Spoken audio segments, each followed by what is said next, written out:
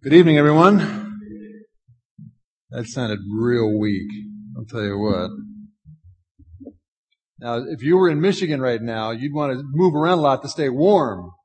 It's supposed to get down to 30 degrees there tonight. So I am very glad I'm here. You don't know how glad I am I'm here. I do not like cold weather.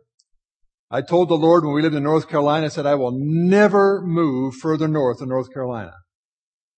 Never say never to God, because He will show you He's in charge. I'm very glad I can be here. We are living in perilous times. Amen. And as I was praying about what to present while I'm here for these next couple of sessions, there are many things we could have talked about. Many topics that would have been pertinent. Many topics that would be fun to study, because the Bible is always fun. Nothing I love more than studying the Bible, especially prophecy. Maybe we can come back another time and do a whole prophecy seminar. Just really get into it verse by verse to see.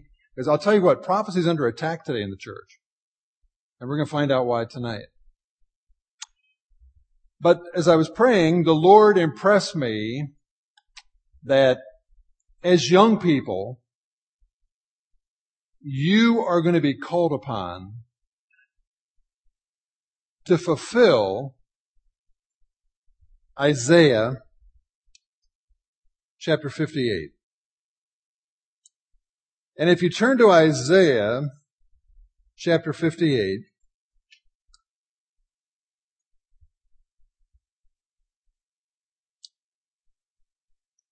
we want to start at verse 12. Because you are going to be called upon by God to fulfill this passage of Isaiah. And it says, and they that be of thee, the remnant, shall build the what? The old waste places. Thou shalt raise up the foundations of many generations. Thou shalt be called the repairer of the breach, the restorer of paths to dwell in. Now, what does that passage tell you tonight?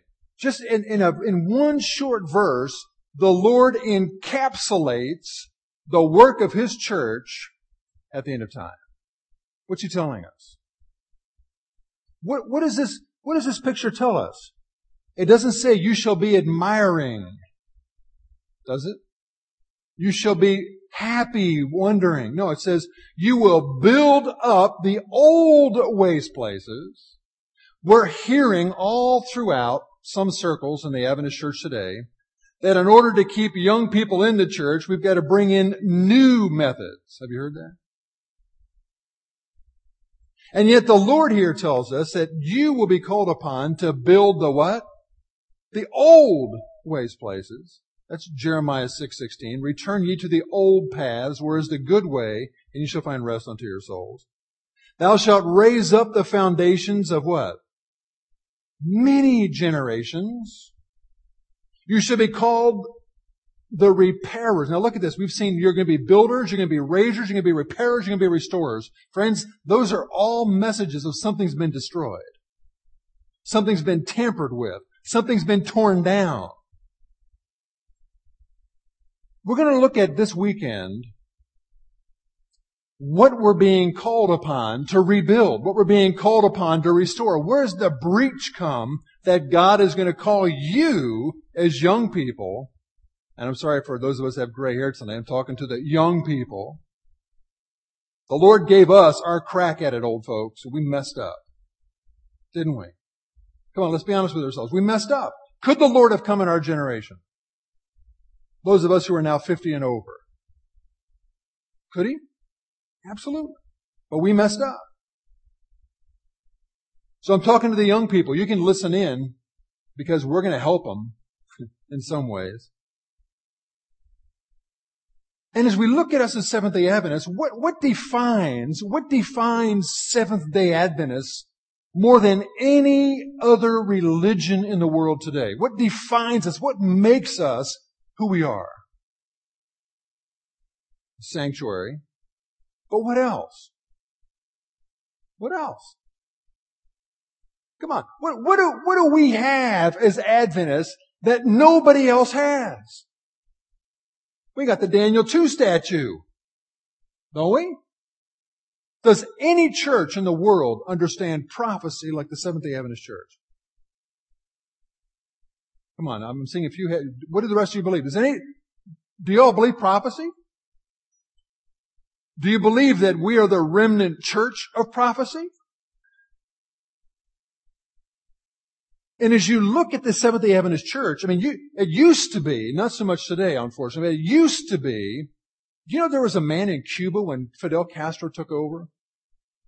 And Fidel Castro was doing what any good dictator does. You do away with the physicians and the lawyers and the educated people, the pastors, so that you can control the people better. And there was one man that he was going to put away, and the guy said, "Please, Mr. Castro, I'm a Seventh-day Adventist. Don't put me away." And Castro said, "You're a Seventh-day Adventist?" He said, "Yes." He said, "Draw me the 2,300 days in the sand." Could you do it? Guy got down and he drew Castro said, "Let him go. He's an Adventist." You see, we are known. It used to be if you asked somebody about the 2,300 days, they could tell you about the 2,300 days. They knew where the 1290 and the 1335 and the 1260, and they knew where all those dates fit in and why they're important, and when the daily was taken away, and when the 1,260 days started, and what the date was, and why all these great prophecies. They could tell you about the hour, the day, the month, and the year of Revelation chapter 9. They could tell you why the Muslim power figures in so deeply into the end of time. We've lost it. But we are a people of prophecy. God set us up for prophecy. Look what God says about His remnant church in Revelation chapter 12. And verse 17. By the way, the name of the whole series this weekend is The Main Thing is the Main Thing. And we're going to see what the main things are that God wants us to see. Tonight is the main why. Look at Revelation chapter 12 and verse 17. Excuse me. And the dragon. Who's the dragon? The devil. Where do we find that in the Bible? Revelation 12. And the dragon was wroth with the woman and went to make war with the remnant of her seed. Who's the remnant? Who's the remnant of her seed? Who's the remnant of her seed? It's us. Here he identifies who the remnant of the seed is. The remnant of her seed, which keep the commandments of God and have the testimony of Jesus Christ. What's the testimony of Jesus Christ? It's the spirit of prophecy, Revelation 17, verse 10. You see, all the way through Scripture, we're going to find that prophecy and worship go hand in hand. Can I say that again? Prophecy and worship go hand in hand. Look at Isaiah chapter 48. Excuse me. Isaiah chapter 48. In Isaiah chapter 48, notice what he says here. Isaiah 48, verses 1 through 13. Hear this, O house of Jacob, which are called by the name of Israel, and are come forth out of the waters of Judah, which swear by the name of God, and make mention of the God of Israel, but not in truth or in righteousness. Is it possible tonight, friends, to be Seventh-day Adventists and not be Christians? Is it? Yeah. For they call themselves of the holy city and stay themselves upon the God of Israel. The Lord of hosts is His name. Now listen to this. I have declared the former things from the beginning, and they went forth from my mouth. I showed them, I did them suddenly, and they came to pass. Drop down to verse 5. I have even from the beginning declared it to thee. Before it came to pass, I showed it to you, lest thou shouldst say, mine idol has done them, my graven image and my molten image hath commanded them. Thou hast heard, see all this, and will ye not declare it? I have shown thee new things from this time, even hidden things that thou didst not know. Now drop down to verse 9. For my name's sake will I defer my anger, and my praise will I refrain from thee, that I cut thee not off. Behold, I have refined thee, but not with silver. I have chosen thee from the furnace of affliction. For my own sake, even for my own sake will I do it, for how should my name be polluted? Now, when God starts talking like this, if you would look at Ezekiel 28, you'll see very clearly that when God talks about my name's sake, He's talking about the Sabbath. Here, in this passage, God, as He does so many times in the Scriptures, ties in His creative power with the fact that He's also the God of prophecy. He does the same thing over in Isaiah chapter 42. Look over there for just a minute. Isaiah chapter 42. We're going to look at verses 5 through 9. Thus saith God, the Lord, He that created the heavens. Friends, you'll find many times in the Bible, anytime God is talking to Israel, when they're forgetting who He is, He reminds them that He's the Creator.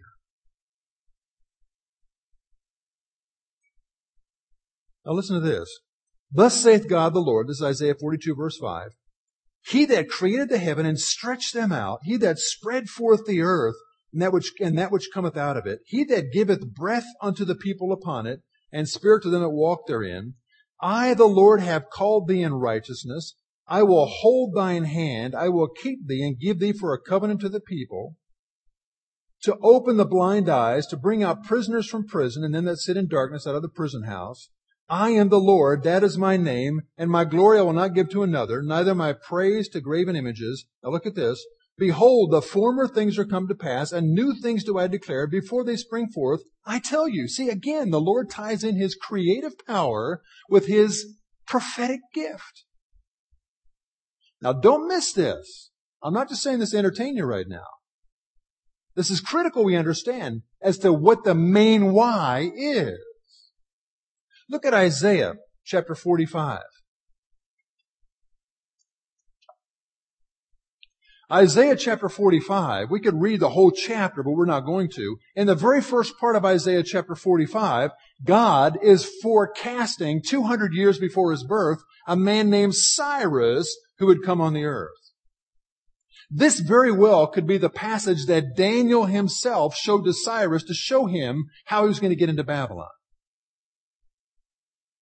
Thus saith the Lord to His anointed, to Cyrus, whose right hand I have holden, to subdue nations before him. I will loose the loins of kings, to open before him the two-leaved gates, and the gates will not be shut. That was a prophecy 200 years before it happened, at least, that Cyrus would go under the gate, and that Belshazzar would, excuse the phraseology, would mess his pants. His loins would be loosed. I will go before thee and make the crooked places straight. I will break in pieces the gates of brass and cut in sunder the bars of iron. And I will give thee the treasures of darkness and the hidden riches of secret places, that thou mayest know that I, the Lord, which call thee by name, am the God of Israel. You see, God in the Bible, when He's talking to His own people, establishes His authority by the fact that He can tell the future. Friends, are you worried about the future? God's already there. God lives in the future. Somebody give me an amen. You don't have to sit quiet tonight. I can take you talking. That's all right. God lives in the future. He's already there. Do you know that before there was ever a Jew, God had already made the land bridge across the Red Sea for them to escape from the Egyptians? Before there was ever a Jew. Friends, brother, before you ever have a problem, God knows how to solve it. Because God saw it was coming. When Adam and Eve were created, He saw your problems. Can you trust a God like that? Can you trust God tonight? Come on now, make me believe it. Can you trust God tonight? Yes. And if you can't trust God, it's because you have been caught up in the vortex of doubt, just like the Jews. You see, because when we start forgetting the main why do we keep Sabbath? Why do we come here? Almost fell. Why do we come here to worship God? Many of us have sunk into a dry formalism where Sabbath is just the last day of the week. It's a day I don't have to study for my biology class or for my A&P exam or whatever it might be. It's just another day, like a vacation day. But we need to understand tonight, in the next few meetings we have together, this whole weekend was going to focus in on this whole issue of worship. Because Satan is attacking God's church in the area of worship. New worship styles, new worship methodologies, new worship books, new worship this, new worship that. But we need to see what God says about worship. And here, God says, I call Cyrus by name. But now look what he does. Look what he does in verse 11. Thus saith the Lord, the Holy One of Israel and his Maker, ask me of the things to come concerning my sons and concerning the works of my hands. Command ye me. I have made the earth. I created man upon it. Even my hands have stretched out the heavens, and all the host have I commanded. Here again, you see what God is doing? He ties his creative power to his ability to forecast the future. Prophecy and worship go hand in hand. In Daniel, we look in the book of Daniel, in the book of Revelation. Friends, there are two themes that run through those two books. Two themes run through those two books more than anything else. One is worship, the other is prophecy. Worship is all through the book of Revelation, but it's also in the book of Daniel. We see worship addressed in Daniel chapter 3. What happened in Daniel chapter 3? Just bow down. That's all you have to do. Are we going to be called to our own plain of Dura?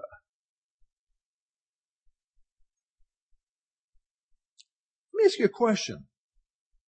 The Bible says in the book of Daniel that Nebuchadnezzar called everybody to the plain of Dura. All the chief captains, all the sheriffs, all the provincial governors, everybody who was anybody in Babylon was called to the plain of Dura. So where was Daniel? He was the big somebody. He was second in command. Where was Daniel? Where was he? Have you ever thought about that? I think I know where Daniel was. No, he was gone. Oh yeah. Here's why. I think Nebuchadnezzar, being the smart ruler that he was, he thought, this Daniel stands for principle. And if I get him out there on Dura, he's not going to bow down. And he's going to rain on my parade. He's going to make me look foolish. So I'm going to send him away on official business. I'm going to send him to a far province. That way, I can get those three boys to bow, because Daniel's the ringleader. So Daniel's gone. Daniel's out of the scene. That's why Nebuchadnezzar was so furious when those three boys wouldn't bow. Because he thought they would. We'll talk about that another time. But you see, worship and prophecy are closely tied. Now, I want you to look at the book of Revelation. Because in the book of Revelation, where else do we see worship in the book of Daniel? How about Daniel chapter 8? On the 2300 days, then shall the sanctuary be cleansed. But in Revelation, let me give you the passages in Revelation where worship is directly mentioned. Because worship is all through the book of Revelation. Revelation chapter 3, verse 9. Revelation chapter 4, verse 10. Revelation chapter 9, verse 20. Revelation chapter 11, verse 1. Revelation chapter 13, verse 12 and 15. Revelation chapter 14, verses 7, 9, and 11. Revelation chapter 15, verse 4. Revelation chapter 19, verse 10. And Revelation chapter 22, verses 8 and 9. All those places, all through the book of Revelation, the word worship or worshipped or the concept of worship is mentioned. Now, especially in the chapters of Revelation 13 and 14. Revelation 13 and 14 are the very last synopsis of human history before we get to the interlude chapter of Revelation chapter 15. And yet in those two chapters alone, one word or derivative of a word appears more than any other. What do you think it is? Worship. Worship. Friends, what's going to be the key issue at the end of time? Worship. Now, let's take this out of the out of the trite, cliche answer that we are so used to giving in school, and let's put it down into a visceral level. Is it really worship that's the key issue? Or is worship a symbol of what's really going on in the world at the end of time? What do you think? What's really the issue of worship? The issue of worship is, who has your loyalty? Who are you going to listen to? Who are you going to put your faith in? The issue at the end of time is, who are we going to listen to? Who are we going to trust?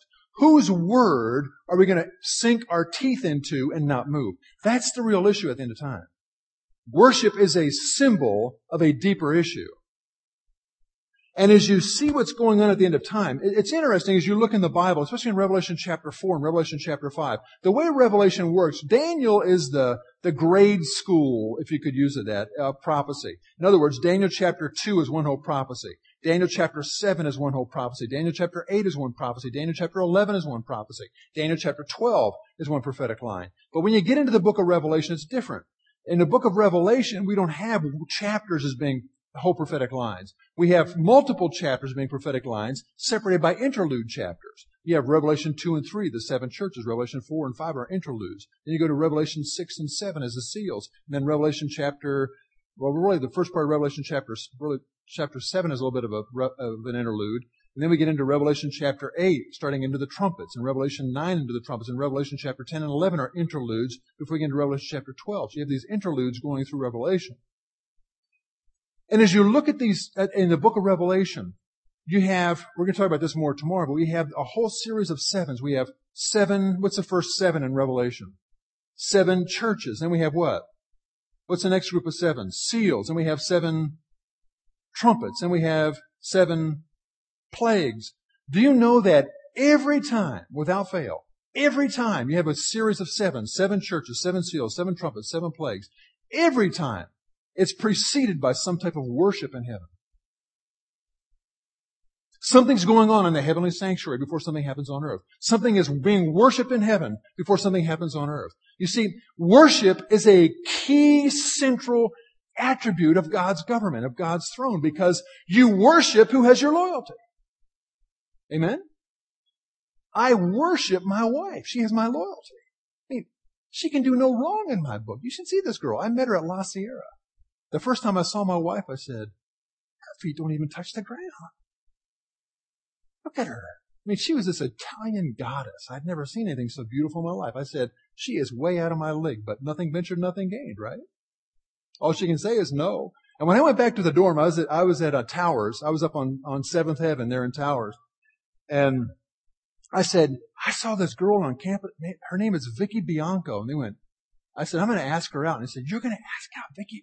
You've got some guts, man. Ask her out. I said, maybe I got guts, but I don't have much brains. She's probably going to say no. But you know what? It worked. And she hasn't seen it yet. She doesn't know why yet. But I worship her. Why? Because she's got my loyalty. There's no question in my mind that I'll be loyal to her till the day I die. Because I made that choice. And as you look in the book of Revelation, as you look at the book of Revelation chapter 4 and Revelation chapter 5 and Revelation chapter 8, and you see, now listen to this, when you see worship in heaven, there's one defining characteristic of worship in heaven, and that is perfect unity. All true worship leads to unity of believers, not to division. What we see happening is a very subtle way to divide the church. We're even seeing it in our precious Adventist church, where you have some churches now that are doing a contemporary worship service, then they have a traditional worship service. That is a divisive worship, not an inclusive worship. That is not the type of worship that God calls for. And we're going to see why more as we go on tomorrow. True worship always brings unity. It may have some rough edges to get over, but ultimately true worship will bring unity. This is what you see in the book of Acts, in Acts chapter 1, or Acts chapter 2, when you have Pentecost. The Bible says that they were all in one accord, in one place, worshiping God. True worship brings people that could never get along. Could the disciples ever get along? I mean, Jesus, I feel the Lord, did you know the Lord had a family? He had 12 little boys in big men's bodies. Now, I'd rather have 12 little boys in little boys' bodies than 12 little boys in big men's bodies. Because little boys in little boys' bodies are easier to control. These guys could never get along.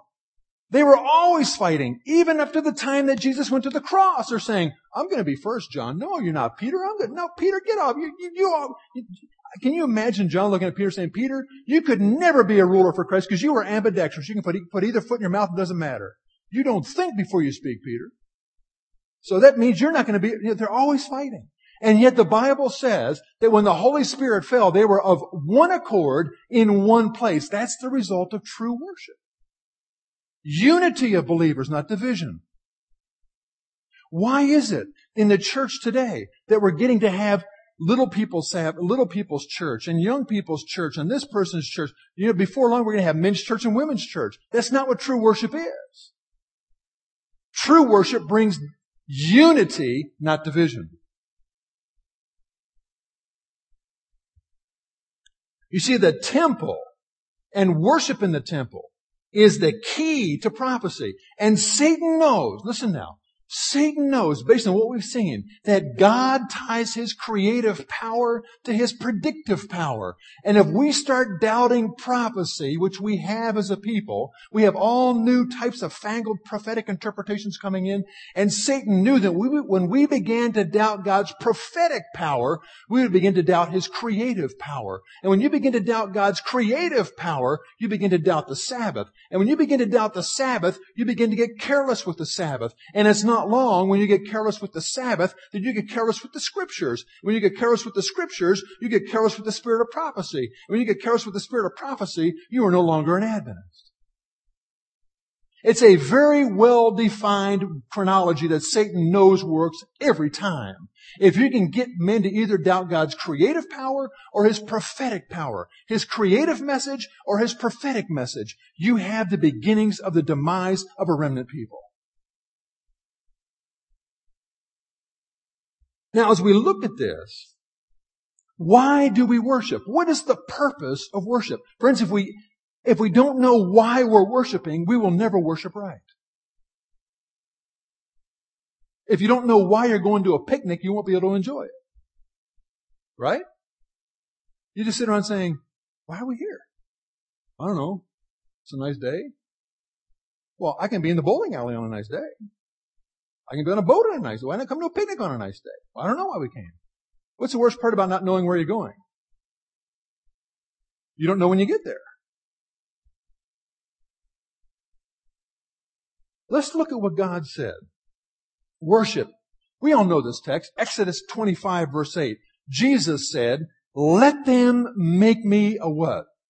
A sanctuary that I may what? Dwell. Friends, that's one of the most beautiful scriptures in the Bible. You see, when Adam and Eve sinned, you have a picture of God coming and saying, Adam, where are you? Where are you, Adam? And here in the sanctuary, you have God saying, here I am. Come get to know me. Have you ever thought about that before? The sanctuary was God reaching out to sinful man and saying, if you want to know who I am, come look at me in the sanctuary. Come live with me here. He said, let them make me a sanctuary that I may what? Dwell. Now, aren't you, I know you, don't I? Yeah, I knew you when you were just this high. Yeah, I know your mom and dad.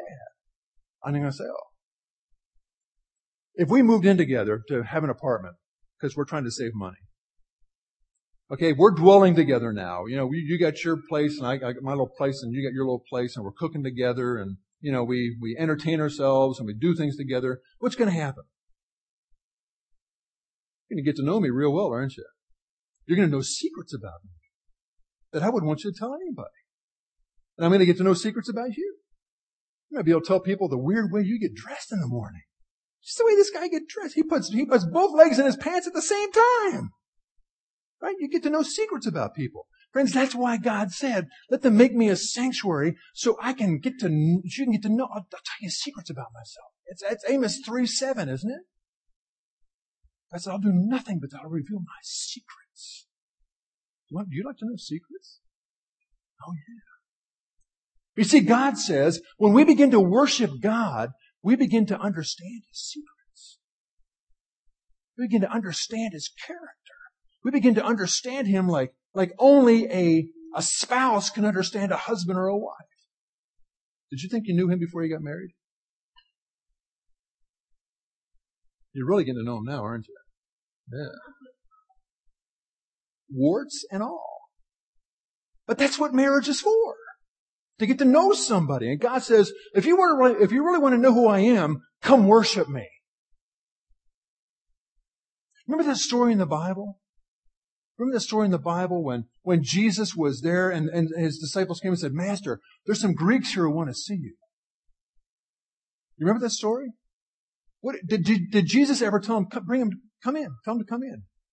What did Jesus say? Jesus immediately began talking about the cross. He said, if they want to see me, have them look at the cross. Have them see my character. Have them see what I'm about to do for them. You see, worship introduces us to God in a way that nothing else can do. You can read the Bible and get a pretty good picture of who God is. You can read the Spirit of prophecy and get a clearer picture of who God is. But friends, we really don't get to know God unless we worship Him. And that's why, at the end of time, the key issue is who has your loyalty? Who are you worshiping? Who are you getting to know? Jesus said, let them make me a sanctuary that they may dwell with me. I want to live with them. I want to be among them. I want to show them who I am. And when we come to church on Sabbath, it's not to come to see my friends. It's good to see friends. But friends, the real reason why I come to church is to get to see God. I want to see Him more clearly. I want to see what His plan is for my life. I want to see what He has in store for me the coming week. You see, Sabbath is the battery recharging time. It's a time where I just lay aside everything. We're going to see this even more as we go on. You see, the whole act of worship is to get to know God. It is God-centered. Now listen to what I'm saying. True worship is God-centered. And if you look in the Scriptures, pagan worship is self-centered. Pagan worship appeals to carnal lust. Pagan worship appeals to the lust of the flesh and the lust of the eyes and the lust of life. But God-centered worship appeals to what? Getting to know God. It's God-centered. And look at our church today. How many times do people say, well, I sing this type of song because it makes me feel better. Have you heard that one? Listen. All true worship will ultimately make us feel better. Because you have fullness of joy in God. You have completeness in God. But true worship, in order to get us to the point of feeling better, have you ever remodeled a kitchen? Y'all are probably too young to remodel kitchens. But when you remodel a kitchen, it gets pretty ugly before it starts getting better. And our lives are in such shambles, our lives are so destroyed by sin that they're going to get pretty ugly before they start getting better. And the purpose of worship is to help me see not only who God is, but also who I am in relationship to Him. And what my need is in relationship to Him. And it's going to get ugly sometimes. And friends, there are times that God wants the pastor to step squarely on my toes. No amen. I remember one time I preached a sermon and a lady came out and she was fuming mad. And she said, Pastor, you were looking at me through that whole sermon. You were talking right to me, weren't you? I said, Sister, I don't know. But if you think I was, praise God. He's speaking to your heart. Can the Holy Spirit bring conviction? I never saw the woman in my life, but that's the Holy Spirit. So, true worship is going to be God-centered. Look at Psalm 100. Look at Psalm 100 for just a minute. You see, the truth of the matter is, the Bible says in Jeremiah chapter 17, the heart is deceitful above all things and desperately wicked. Now, have you ever stopped and thought about that passage? You know, brother, what if your wife was just really mad at you? She said, "You're wicked." It really hurt your feelings, wouldn't it? But what if she said, "You are desperately wicked"? Man, that just crushes you. And yet God says, not only is my heart wicked, it's what? Desperately wicked. Now, if he'd stopped there, brother, I'd be discouraged. If he had said it's desperately wicked, who can know it? But then he says, I, the Lord, I try the reins of the heart. Praise God, we have a Savior who shows us our need. Praise God, we have a Savior that says, come unto me, all you that labor and are heavy laden, and I will give you rest. Take my yoke upon you and learn of me, for my yoke is easy and my burden is light. Praise God, we have a Savior that says, search me, O God, and know my heart. Try me and know my ways, and see if there be any wicked way in me, and lead me in the way everlasting. That should be our prayer every day. That's the effect of true worship. You see, in true worship, I come and see God high and lifted up, like Isaiah in Isaiah chapter 6. Do you realize that in Isaiah chapter 1 through 5, Isaiah was saying, look at those sinners, look at those sinners, look what they're doing. In Isaiah chapter 6, he sees God in the temple in an act of worship by the angels. And he says, woe is me, for I am a man of unclean lips. That's the effect of true worship. The effect of true worship lets me see a picture of God like I've never seen before. And it's not a warm, fuzzy, cuddly little Miss Piggy God. It's a God that says, I love you, but you got to change, and I'll give you the power to do it. And then when God does that, it puts me into such a right relationship with God that I realize that I am such a sinner. I want to be in unity with my brethren because I need their help. Hey friends, what is church? What is church? Have you ever thought about that? What is church? Church is a community of recovering sinners.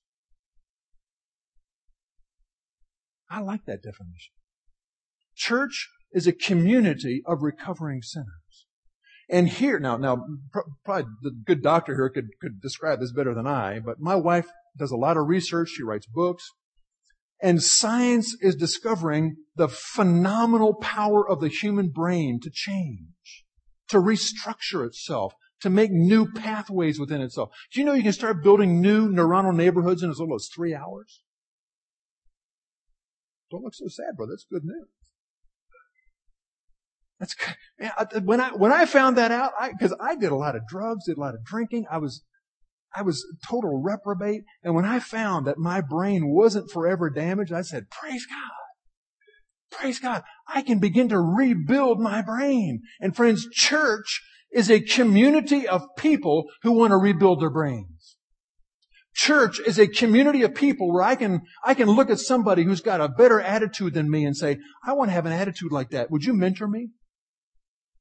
I want to overcome that sin in my life. Would you mentor me? It's a place where we can come together and learn how to be like God. But you see, the new worship styles, the new worship modality says you come together to feel comfortable with one another.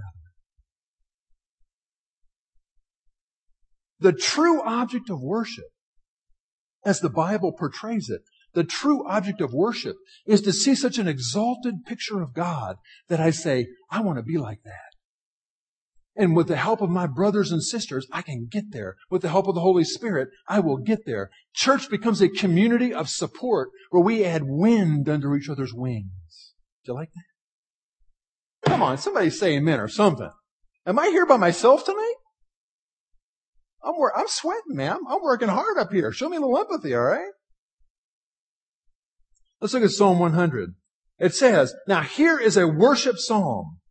Make a joyful noise unto the Lord, all ye lands. Now, this is one area where we have a little work to do. Because in many Adventist churches, we are in the land of the frozen chosen. Have you been there? You go into Sabbath school and they're singing the doxology. Praise God from whom all blessings flow. Praise Him, all creatures near. Man, give me a praise. Would you want to be a part of that family? Much of the problem we have only ourselves to blame because we made our religion dry and formal and lifeless. Is it a sin to get excited in church? Hey, let me ask you a question. When Jesus was in the temple on that Sabbath, and He had the man with the withered hand who had it hidden away, and Jesus was there on Sabbath, what did He say? Stretch forth your hand. That man stretched out his hand and was made whole. You think people were going, praise the Lord. What a wonderful miracle. Did you see that, Molly? He just healed that guy's hand. Oh, how did He do that? What do you think happened? Do you think there was a little excitement in church that day? I think people were saying, hey, this is the place to be. I like coming here. Should we have the type of religious services that make you want to be there 7 days later? That make you look forward to being there the next week? Should we not have church services where people come through the door bubbling with excitement for the victories that God has given them through the week, for the Bible studies they've had through the week, for the souls they've led to the Lord through the week, and they come so excited to share of what the power of God has done in their lives that they can't wait to break through those doors? And I'd like to go to a church like that. You see, we have a little learning to do of what God meant church to be. Church is meant not only to be a session where we worship God, but to praise God. Oh, that's a new thought. Praise God on Sabbath? Yeah, it's part of worship. That's what God wants us to do. And that's what David says here. David says, make a joyful noise unto the Lord, all ye lands. Serve the Lord with what? Gladness. You know why a lot of us have a hard time on Sabbath? Because our lives are miserable all during the week.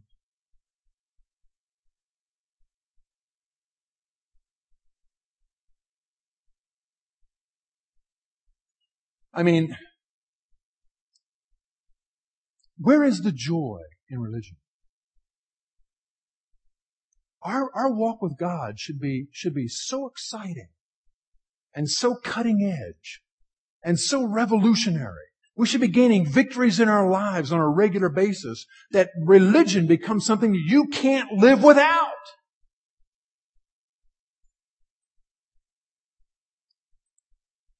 Serve the Lord with gladness. Come before His presence with singing. Know ye that the Lord, He is God. Now look what it says. It is He that made us. Creative power. You see, Sabbath, listen to me now. Sabbath is a sign that God can take nothing and make something. And when we come to Jesus, we are nothing. We are cursed with sin. We are without form and void, and darkness is upon the face of the deep. That's us when we come to Jesus.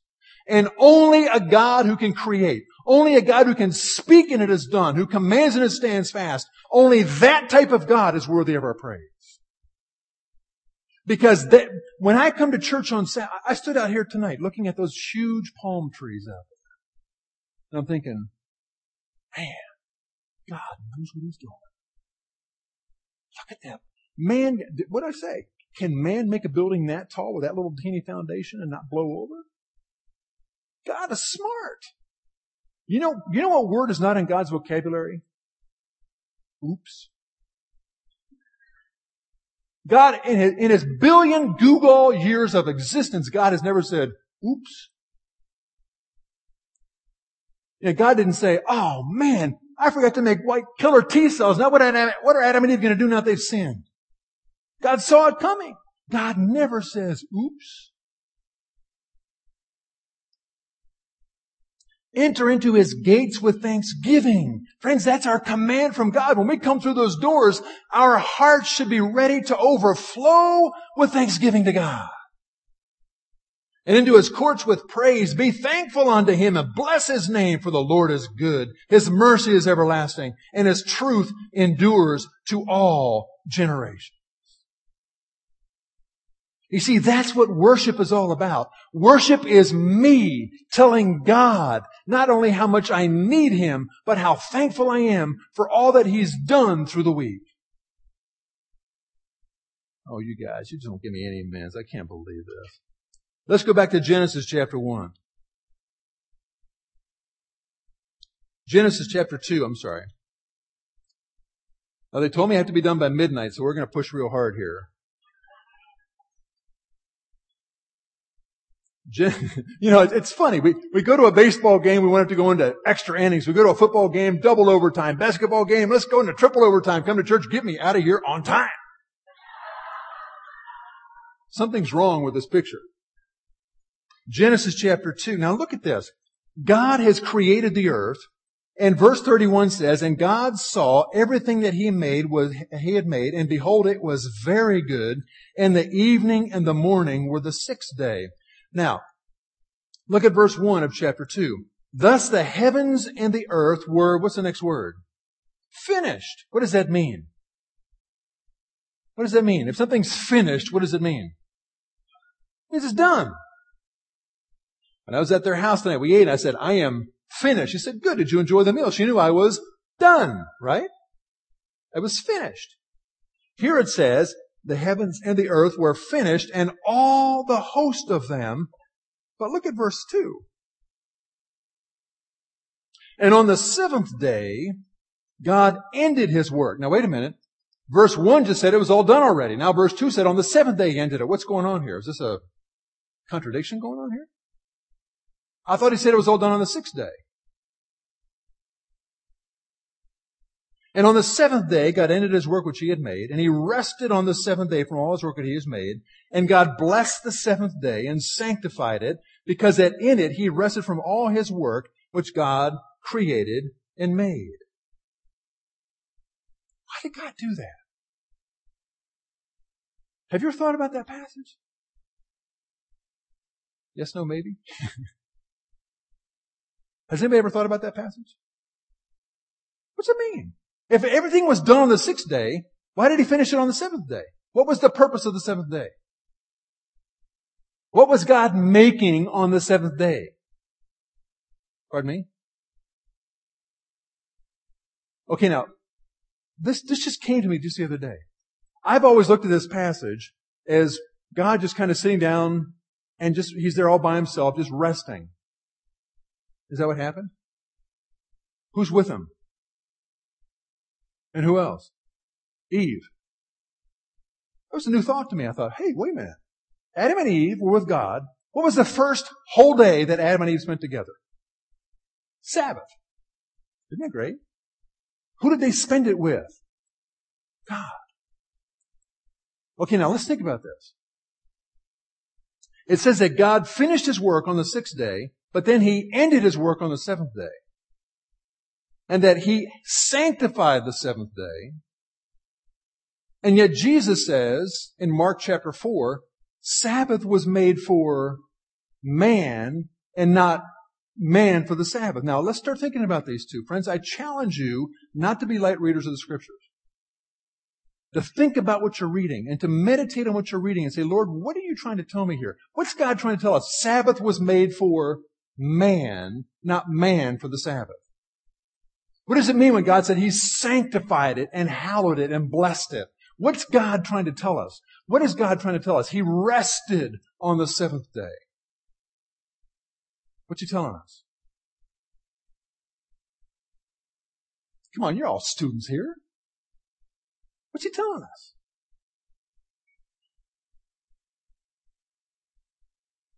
Yeah. He made an appointment. He's spending the day with Adam and Eve. Okay, what else is he telling us so? What did God do the other 6 days? He's actively involved in physical labor. He's actively involved in planning something. He's thinking each step through how to do it. wouldn't it have been more impressive?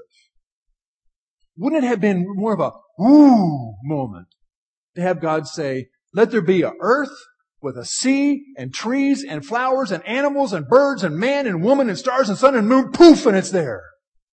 Everybody goes, whoa, you are powerful. Wouldn't that be more impressive? Wouldn't it? He's shaking. Sure it would. To me.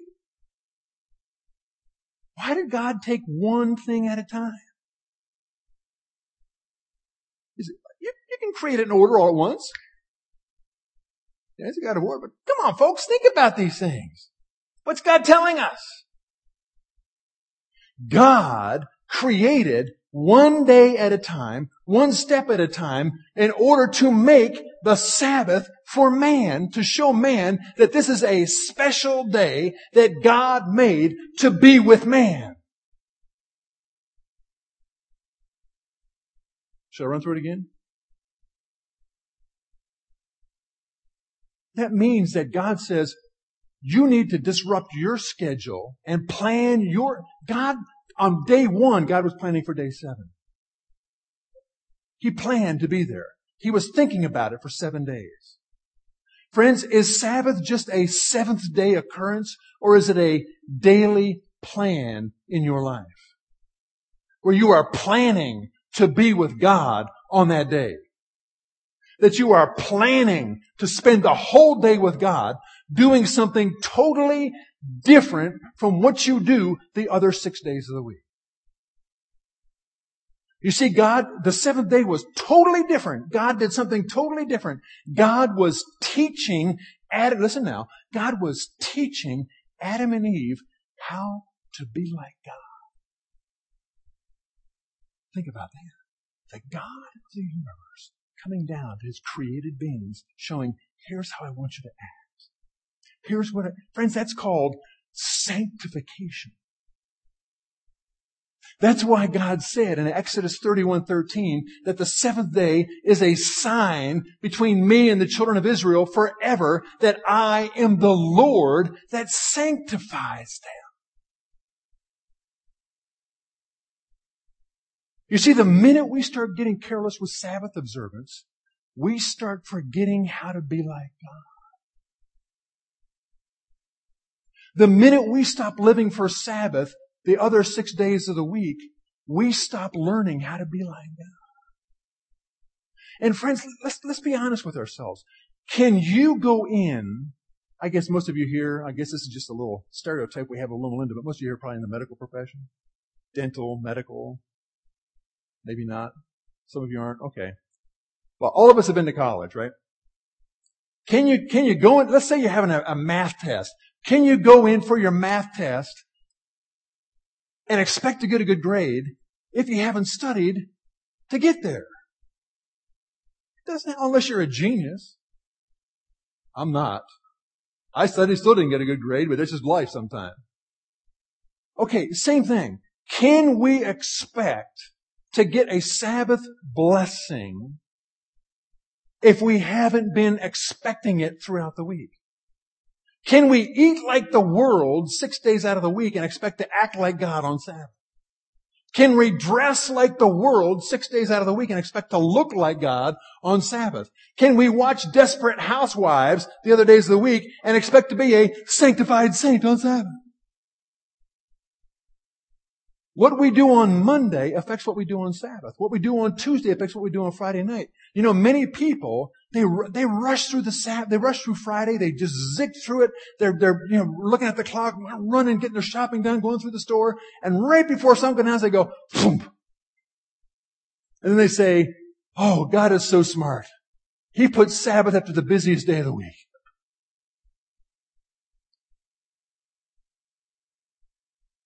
Why have we made Friday like that? Because we're not planning the other 6 days. Everything we do as Seventh-day Adventists should be focused on my time with God on Sabbath.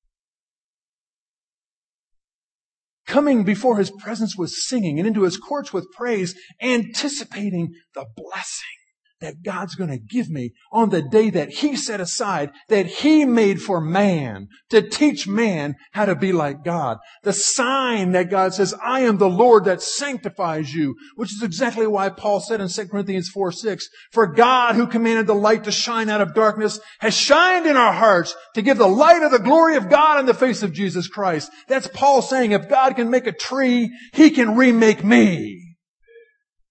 That's what Sabbath is about.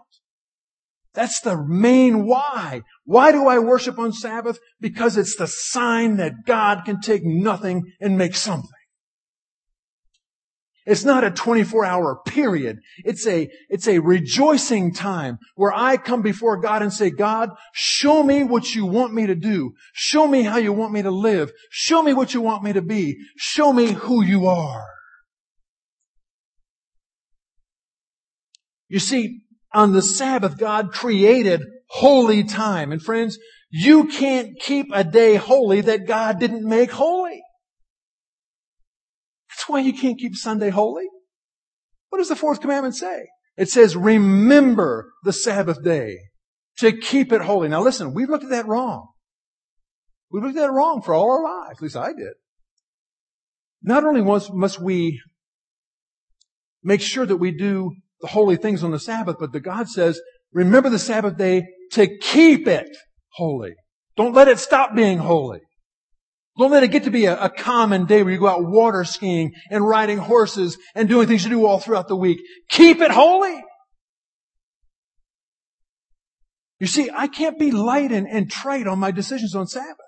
I've got to go to God and say, God, this day is not to do what I want to do. This is the day where I learn to do what you want me to do. Now listen. God is so good that He realizes that when we take a 24-hour period and have that mental discipline, by the way, Sabbath helps prevent senility. Did you know that? It does. Because it forces us to put our brain in a new way of thinking. And that shows when you practice new thoughts, when you practice new things, when you plan ahead, when you use executive function in your brain, you are preventing senility. I like that. Yeah. When Moses climbed Mount Nebo, was he senile? No. You see, God wants us to understand that when we practice being holy, when we practice doing what God, by the way, friends, this is called experience-based plasticity. Have you heard of that term? Experience-based plasticity. Learning to teach the brain new things changes the brain's structure, changes the brain's genetics, changes the brain's coding. The Sabbath is a safeguard to brain power. Amen. I like that one. When we train our minds on that one day to think about God, to keep the Sabbath holy, to deny ourselves, as we get into the habit of letting God call the shots in our lives, you know what happens? We come to enjoy it so much we want to do it on Sunday and Monday and Tuesday and Wednesday. That's what Sabbath is for. To teach us how to live for God all the other days of the week.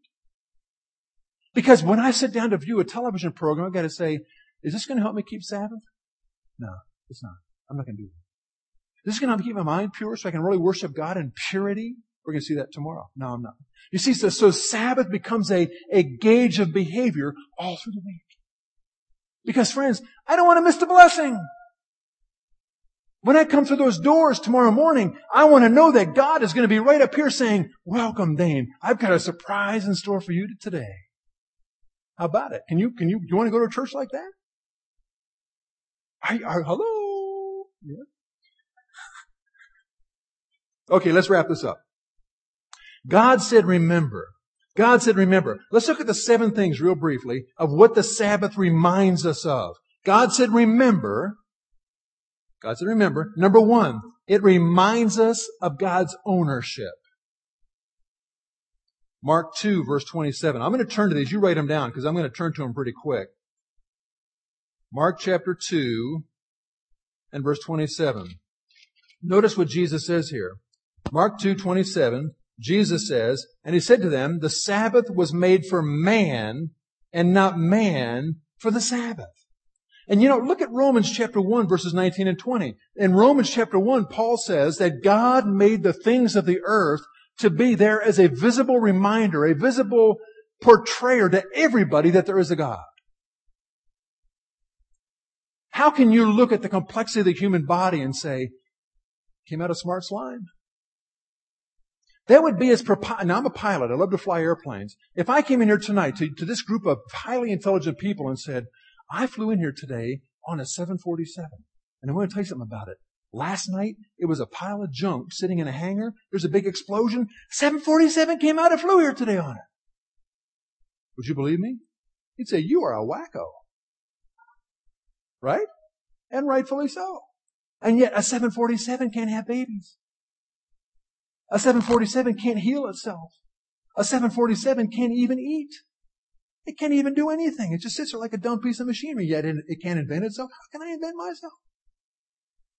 The Bible says that God put the marvels of nature there as a visible sign that there is a God who loves us and cares for us and wants us to live for Him. And that's why scientists hate nature many times, because it proves there is a God, and they don't want to believe there's a God. Because if there's a God, they can't be in control of their lives anymore. So the Sabbath reminds us that God is the owner of this world. You can also look in Isaiah 41, 19 to 24. You can write these down. Isaiah 41, 19 to 24, and Isaiah chapter 40, verse 26. Number 2, the Sabbath, when God said, remember the Sabbath day, He said that because the Sabbath reminds us of God's authority. If you look at Revelation chapter 10, one of my favorite chapters in all of Revelation, Revelation chapter 10, verse 6, it says, this angel that was standing upon the scene upon the earth lifted up his hand to heaven and sware by Him that lives forever and ever, who created heaven and the things that are therein, and the earth and the things that are therein, and the sea and the things which are therein, that there should be time no longer. That's God saying, I am in charge. What I say goes. That's God tying again creative power to prophetic power. God says the fact that I can create is the proof that I know the future. It's powerful. It's a sign of God's authority. Look what it says in Mark chapter 4 and verse 41. Mark chapter 4 and verse 41. Jesus here is speaking. The disciples are speaking after Jesus calms the sea. And it says, they feared exceedingly and said to one another, what manner of man is this that even the wind and the sea obey Him? The authority of God is manifest in His ability to create. And friends, the minute that we start doubting God's creative ability, we start doubting His authority. That's why evolution is a deadly trap. Because God is no longer the authority. It sets man up as a portrayer of what happened in history. You can look at Acts chapter 4, verses 24 and 31. When the disciples knew that they were going to get thrown in jail, they go to God and they say, God, oh God that created the heaven and the earth. Notice they don't say God that raised Jesus from the dead on the first day. That's the strongest text in all the Bible, that the resurrection of Jesus is not a new Sabbath, because the disciples didn't make any mention of the resurrection as far as God's new authority. They still refer to His creative ability as reference on the seventh day of creation. That's the sign of, they said, God, give us power. You're the creator. You can give us power. You have the authority. And the Bible says that the whole place was filled with a rushing wind. And God answered because He is the authority. You can also look up Isaiah 43:15 and Isaiah 40:28. Now, number 3, the Sabbath reminds us of God's faithfulness. Look at this. I love this passage. This is probably what the 3 Hebrew boys were quoting in their minds before they went into that fiery furnace. Isaiah 43, verses 1 and 2. But now thus saith the Lord that created thee, creative power. But now thus saith the Lord that created thee, O Jacob, and He that formed thee, O Israel, fear not, for I have redeemed thee. I have called thee by thy name. Thou art mine. When thou passest through the waters, I will be with thee, and through the rivers they shall not overflow thee. When thou walkest through the fire, thou shalt not be burned, neither shall a flame kindle upon thee. Friends, the next time you are facing a challenge, the next time you are tempted to doubt God's ability, the next time you are tempted to wonder if God's going to come through, just think back to when the sun rose that morning and say, no, God is faithful. Just remember back when you saw that bird flying through the sky. God is faithful. You see, creation screams out, you can trust God. Remember, God never says oops. I love it. I was in a prison a long time ago doing a prison ministry video, and there was a group of ladies singing a song. I love this song. I wish I could sing it for you. It says, God is an on-time God. It says, He may not come when you call Him, but He'll be there right on time. He's an on-time God. Yes, He is. God is faithful. And creation proves that God is faithful. Prophecy proves that God is faithful. That's why God said, remember. It reminds us of God's ownership. It reminds us of God's authority. It reminds us of God's faithfulness. Look at Luke chapter 16 and verse 47.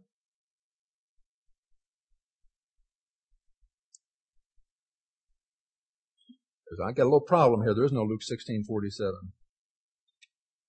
Well, whatever it was a good passage, I'll tell you that. You can look at Job 38, verses 3 to 41. I love that. That's where God is coming to Job and He's saying, Job, where were you when I created the earth? Where were you when I formed Leviathan? And friends, if you ever wonder about God's faithfulness, if you ever wonder if God can really do what He says He'll do, I challenge you to do this. Go down to Malibu, or Newport, or Redondo, or any of those beaches, and watch how the waves come up to a certain spot and then go back. They come to a certain spot and then go back. They never go further than God says they can go. It's a mystery to me how they can have rainstorms out on the ocean and the rain still comes up to a certain spot and goes back. You fill the bathtub, it overflows. You fill the ocean, comes to a certain spot, goes back. Certain spot, goes back. Why? Because God is faithful. And God said, you will come right here and no further. When Job came to God and said, well, sure, God, Job serves you. You put a hedge around him. I can't get to him. God said, okay, you can do this, but don't touch him. God is faithful. And even Satan knows when God puts a limit, you don't cross it. Even Satan knows that. Almost done. Number 4, it reminds us of God's recreative power. We already said 2 Corinthians 4, 6 through 8. For God who commanded the light to shine out of darkness has shined in our hearts to bring the light of the knowledge of God and the glory of Jesus Christ. Friends, what takes a greater miracle? To create the earth or to recreate a life? Think about it. It's a huge miracle to recreate a life. It says the same thing in Colossians 3 verse 10. I'm just going to read one of these to you. Ephesians chapter 4. Listen to what it says here. Ephesians chapter 4.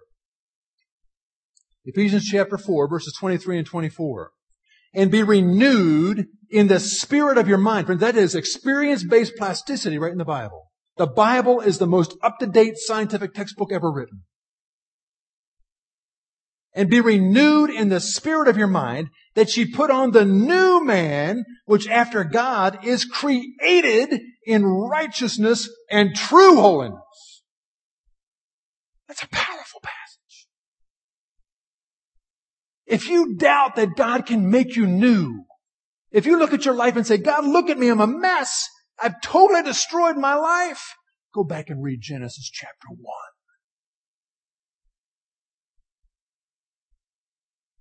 The very fact that this earth is as beautiful as it is, even with the curse of sin, shows God's power. It's recreative power. That's why David said in Psalm 51:10, create in me a clean heart, O God, and renew a right spirit within me. He's calling to the God of creation, saying, God, you can do this. Friends, do you really believe tonight that God can take you, nothing, and make you something? That's what the Sabbath says. Number 5, It reminds us of God's unchangeable character. Now, don't miss this one. Listen, friends, we're going to cover this on Saturday, on Sabbath. We hear voices in the church today saying that we've got to change the church to meet the culture. No! That's unbiblical. The church changes the culture. The culture never changes the church. It's never been that way. You don't see the apostles one time saying, we've got to change the way we're preaching the gospel to make the Gentiles feel comfortable. You do hear the apostles telling the Gentiles to change to conform to the image of God, but never vice versa. You see, the Bible, the Sabbath day reminds us that God is unchangeable. What does it say in the book of Luke? In the book of Luke, I can't remember the passage, but Jesus says, it's easier for heaven and earth to pass than for one jot or one tittle of the law to be done away. Do you know what God is saying there, friends? Jesus is saying it would be easier for the sun not to come up than for the fourth commandment to be nullified. It would be easier for the moon to fall out of the sky than for me to say, thou shalt not kill is done away with. It would be easier for the ocean to dry up than to say you can now swear and take the name of the Lord thy God in vain. God is saying, I do not change.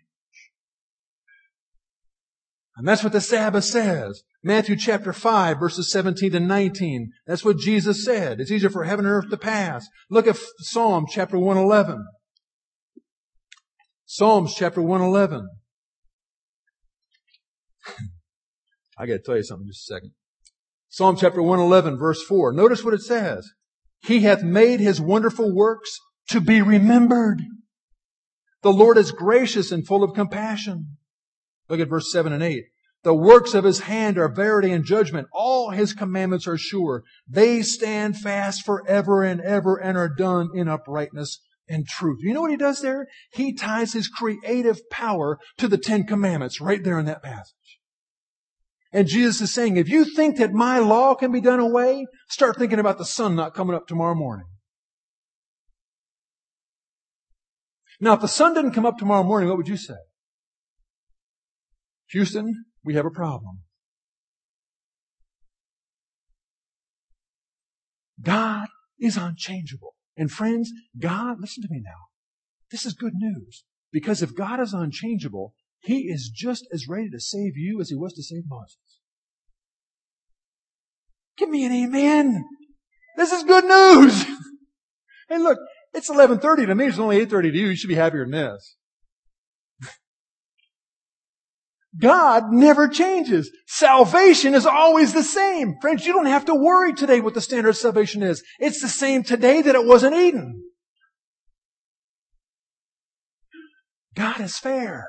God is fair. That's what the Sabbath says. Okay, 2 more. You know, I was preaching once. I got done and I said to my wife, I said, hey, honey, how'd you like the sermon? She said, well, it was a good sermon, but you missed several opportunities to sit down. Anyway, number 6. It reminds us of the purpose of worship. Did you get that? The Sabbath reminds us of the purpose of worship. Psalm 95, verse 6. O come, let us worship and bow down. Let us kneel before the Lord our Maker. Can I tell you a little story? Do you mind saying just a few more minutes? I mean, where are we going to go? You know, it's sad.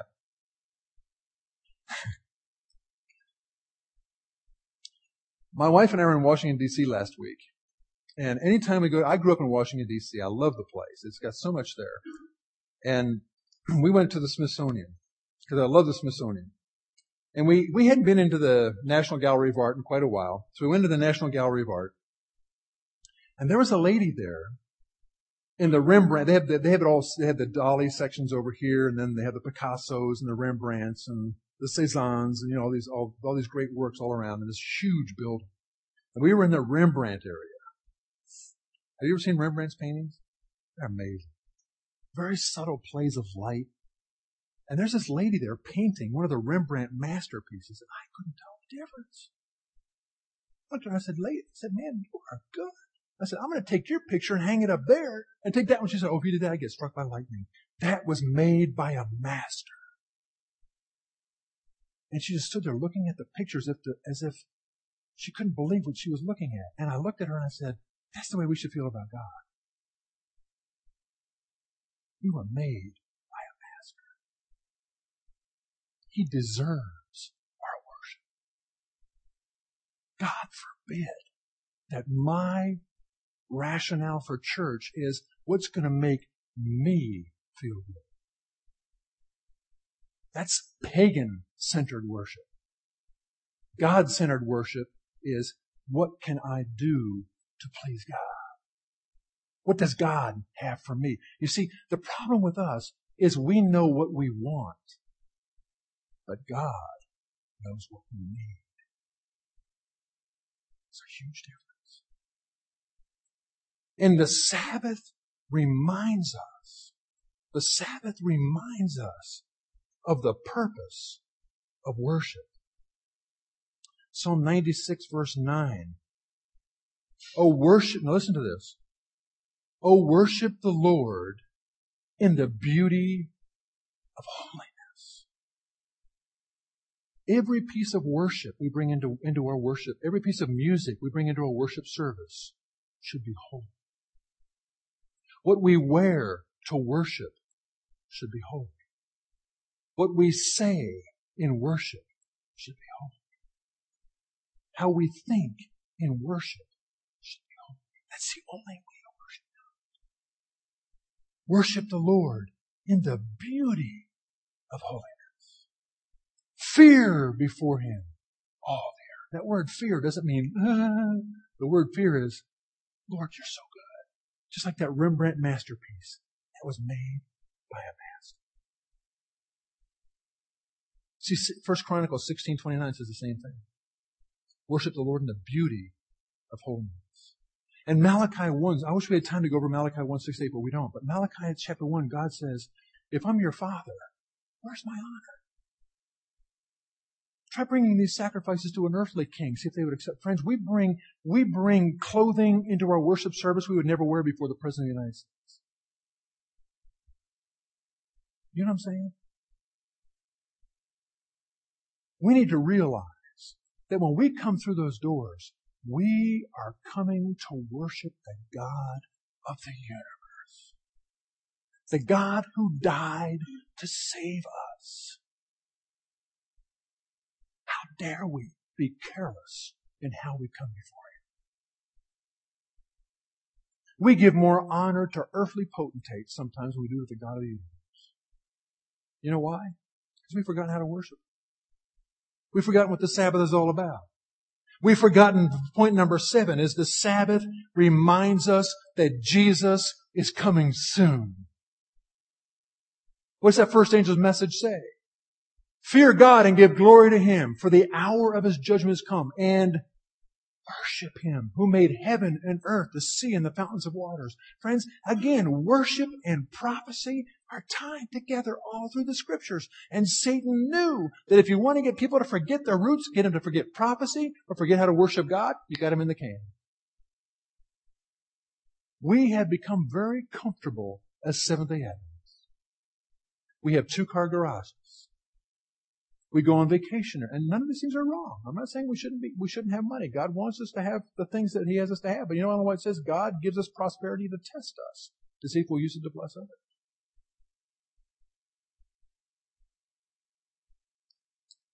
How about it? Did you learn anything tonight? The main why. Why are we here tonight? Why are we here tonight? We are here because we want God to change us. We are here because we want to say, God, you're in charge of my life. You call the shots in my life. I am here to re-acknowledge, one time a week, I'm here to re-acknowledge that you are in charge. How about it, friends? Listen to this. It's a little quotation from Book Education. The value of the Sabbath as a means of education is beyond estimate. Whatever of ours God claims from us, He returns again, enriched, transfigured with His own glory. The tithe that He claimed from Israel was devoted to preserving among men in its glorious beauty the pattern of His temple in the heavens, the token of His presence on earth. So the portion of our time which He claims is given again to us, bearing His name in seal. The Sabbath is a sign of creative and redeeming power. It points to God as the source of life and knowledge. It recalls man's primeval glory and witnesses to God's purpose to recreate us in His own image. Can you die for a day like this? That's Education, page 250. We're going to talk about the Sabbath all week. And I hope it's going to be exciting. I'll tell you what, I have never had so much fun putting together a series as I have this one. It has renewed my zeal to be a Seventh-day Adventist. It's renewed my desire to have God take Dane Griffin, nothing, and make him something. Is there someone here tonight who hears God's voice talking to him, saying, you know what? You need to have a new Sabbath experience. You need to understand that Sabbath is not a day. It's a way. It's an experience. Is there someone here tonight who wants to say, Lord, I need to change. I need to move out of the land of the frozen chosen and into the promised land of true Sabbath observance, the Sabbath rest that Paul talks about in Hebrews chapter 4. If there's just one person here tonight who wants to say, Lord, I want to make a new commitment to you to really honor the Sabbath, not as a legal affair, but as a spiritual worship to a God who has done everything for me. If there's just one here tonight who wants to make a new commitment to God, don't stand up unless you mean it, friends. God doesn't want us to play church. We're too close to set coming to keep playing church.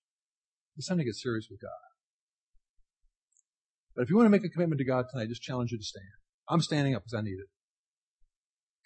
There's someone who wants to join me and say, Lord, I'm going to do it by your grace and by your power. I'm going to make Sabbath a true worship experience with you as the center. Praise the Lord. Father in heaven, we thank you for this time we get to spend together tonight. Thank you, Lord, for showing us the main thing is the main thing. The Sabbath is going to be the issue at the end of time. Who has our devotion? Who has our loyalty? Who are we living for? All 7 days of the week, not just one day of the week. Please, Jesus, help us to solidify in our minds that how we live on Monday will determine how we live on Sabbath. How we worship you the other days of the week affects how we worship you on Sabbath. Lord, as we study these great truths, give us wisdom, give us knowledge, give us your Holy Spirit. We pray that Sabbath will never be the same again, that it will truly be a worshipful, exciting experience, a journey each week that draws us closer to you, closer to each other, brings us into unity of worship that only your Holy Spirit can bring. We thank you in Jesus' name. Amen.